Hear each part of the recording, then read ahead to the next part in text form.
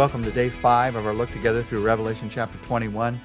We're looking at verses 18 to 27 today and completing the description that we began yesterday. We began looking at the New Jerusalem. In this New Jerusalem, we are told through what John saw of what heaven's going to be like, what we're looking forward to in eternity with Him.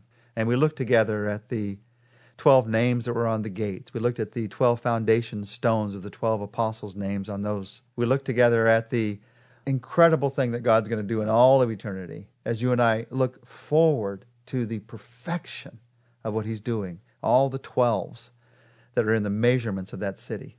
There's even perfection, there's even glory to look forward to in the construction materials that are used. This is what we're most often used to when we think about heaven. These next few verses that I'm going to read. The construction materials are talked about in verses 18 to 21. The wall was made of jasper, and the city of pure gold, as pure as glass. The foundations of the city walls were decorated with every kind of precious stone.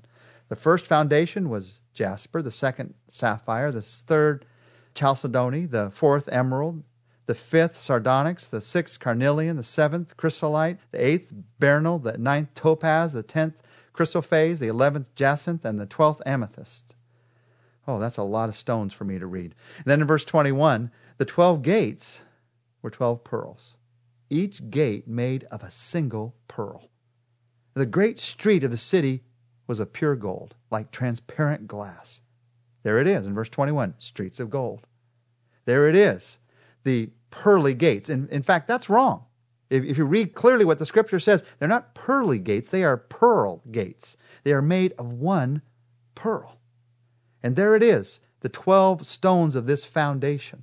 What was that all about? Why did we get the names of every one of those stones, jasper and sapphire? I had to read them all. Why did we get all of those names? These are the same 12 stones that were found in the breastplate of the high priest of God, the one who went in before the people of God to offer sacrifices for their sins, the one who represented before God the people of God. And here we have, in this New Jerusalem, those same 12 stones. But they're on the foundation now. They're not one man. They're not one representative of God. They're the foundation of everything that happens there. Now, it's interesting. These 12 stones are named, but they're basically in reverse order of the 12 stones that are named when they're named on the breastplate in the Old Testament. It's showing that God is doing things differently. He has a new way of doing things. And it's showing that the very foundation of this place of God, of this presence of God, is going to be built into the New Jerusalem and what we're going to experience. Now, that's a surprise in the New Jerusalem. There's another surprise besides the construction materials. One of the surprises in the New Jerusalem is what will not be there. What will not be there is a temple. No temple building. Verse 22, I did not see a temple in the city because the Lord God Almighty and the Lamb are its temple. You see, in Jerusalem, a temple was needed, a place where they could go and experience God's presence. But in the New Jerusalem, there will be no temple needed because God's presence is experienced anywhere and everywhere. God Himself is the temple. God's presence is throughout this New Jerusalem, this new heaven, this new earth. The Lord God Almighty and the Lamb are its temple. Now, I love the way that's expressed in the next verses.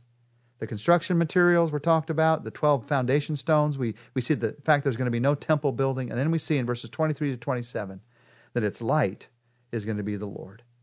Listen to these verses. The city does not need the sun or the moon to shine on it, for the glory of God gives it light, and the Lamb is its lamp. The nations will walk by its light, and the kings of the earth will bring their splendor into it. On no day will its gates ever be shut, for there will never be any night there. There will be no night there. The glory and honor of the nations will be brought into it. Nothing impure will ever enter it, nor will anyone who does what is shameful or deceitful, but only those whose names are written in the Lamb's book of life. So the New Jerusalem does not need a sun or a moon because God Himself provides all the light that is needed. Think of the picture of that. Think of the glory of that. Jesus is the light of the world, and Jesus will light up all of eternity. Now, As you read verse 24, the nations are going to walk by its light, the kings of the earth. This is not saying that there will be nations in this new Jerusalem. This is not saying that there will be kings above Jesus. This is saying that all the nations, that all the rulers and leaders of this world will be brought into this. And the most glorious things of this earth will be brought into this glory to become even more glorious, because it won't be our glory that's seen there. It'll be the glory of Jesus that's seen for all of eternity. Think about this new heaven and this new earth. As I read this description, I think of these three things. It is a place that is dripping with value. It is a place that is drenched in light. And it is a place that is draped in beauty. It is dripping with value. The gates are one single pearl. The streets are gold. It is dripping with value because there's nothing more valuable in my life than the presence of God. And that is what I look forward to. That is the value that should drive my life today. It is drenched in light. But that light is not from the sun or the moon or any man-made light. It is the light of who God is. The character of God lights up all of eternity. So I bring that into my life today. It is draped in beauty. This is a picture of beauty as you see these beautiful gemstones that are part of this foundation. As you see the fact that there'll be no night ever there. Nothing impure will ever enter it. It is draped in beauty. That is what I look forward to. That is what you look forward to. Dripping with value, drenched in light, draped with beauty. How can I bring that into my life today? How can I bring what this is? Because you may not see those values in your life today. You may not see that light in your life today. You may be going through a very dark time. You may not see beauty in your life today. How do I bring that into my life today? Philippians chapter 3, verse 20. But we are citizens of heaven, where the Lord Jesus Christ lives. And we are eagerly waiting for him to return as our Savior.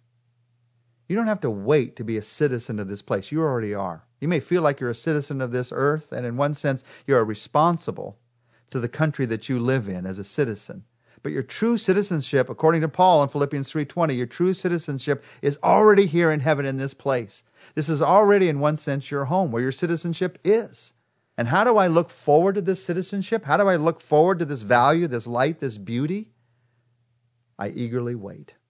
I eagerly wait for him to return as my Savior. I look forward to that day. And how do I eagerly wait? I eagerly wait through the way that I serve Jesus today.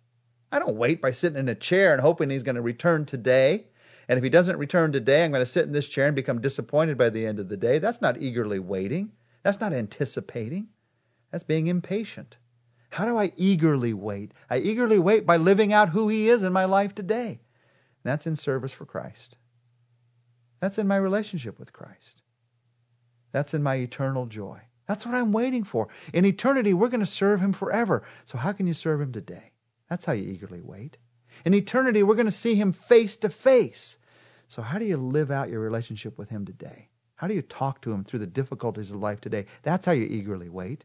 In eternity, we're going to reign with him forever in joy. So how do I ask him to experience that joy in my life that's above and beyond circumstances today?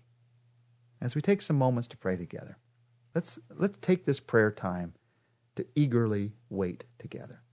Jesus, we are going to serve you forever. So we ask you, how can we serve you today? Who can we love? How can we pray? Who can we serve? Looking forward to that day. Lord, we're going to see you someday face to face. How can I look forward to that? Even right now, in the way that I think about you. You're right here, right now, with me in whatever I'm doing. I may not feel it right now. Right now I see through a mirror dimly. But then I will see face to face. How can I bring that truth into my heart, my life today? Jesus, help me. Help me to know that you're here right now. One day, Jesus, I am going to reign with you. As far above and beyond my thinking that is, it's going to happen because you've promised it. So how can I experience that eternal joy today? Recognizing that you're in control even when I feel like circumstances are out of my control. Give me your joy that's above circumstances, I pray today. Jesus, I pray this in your name. Amen. Next week, join us. We're going to finish our study of the book of Revelation. And I got to tell you, the end is worth waiting for.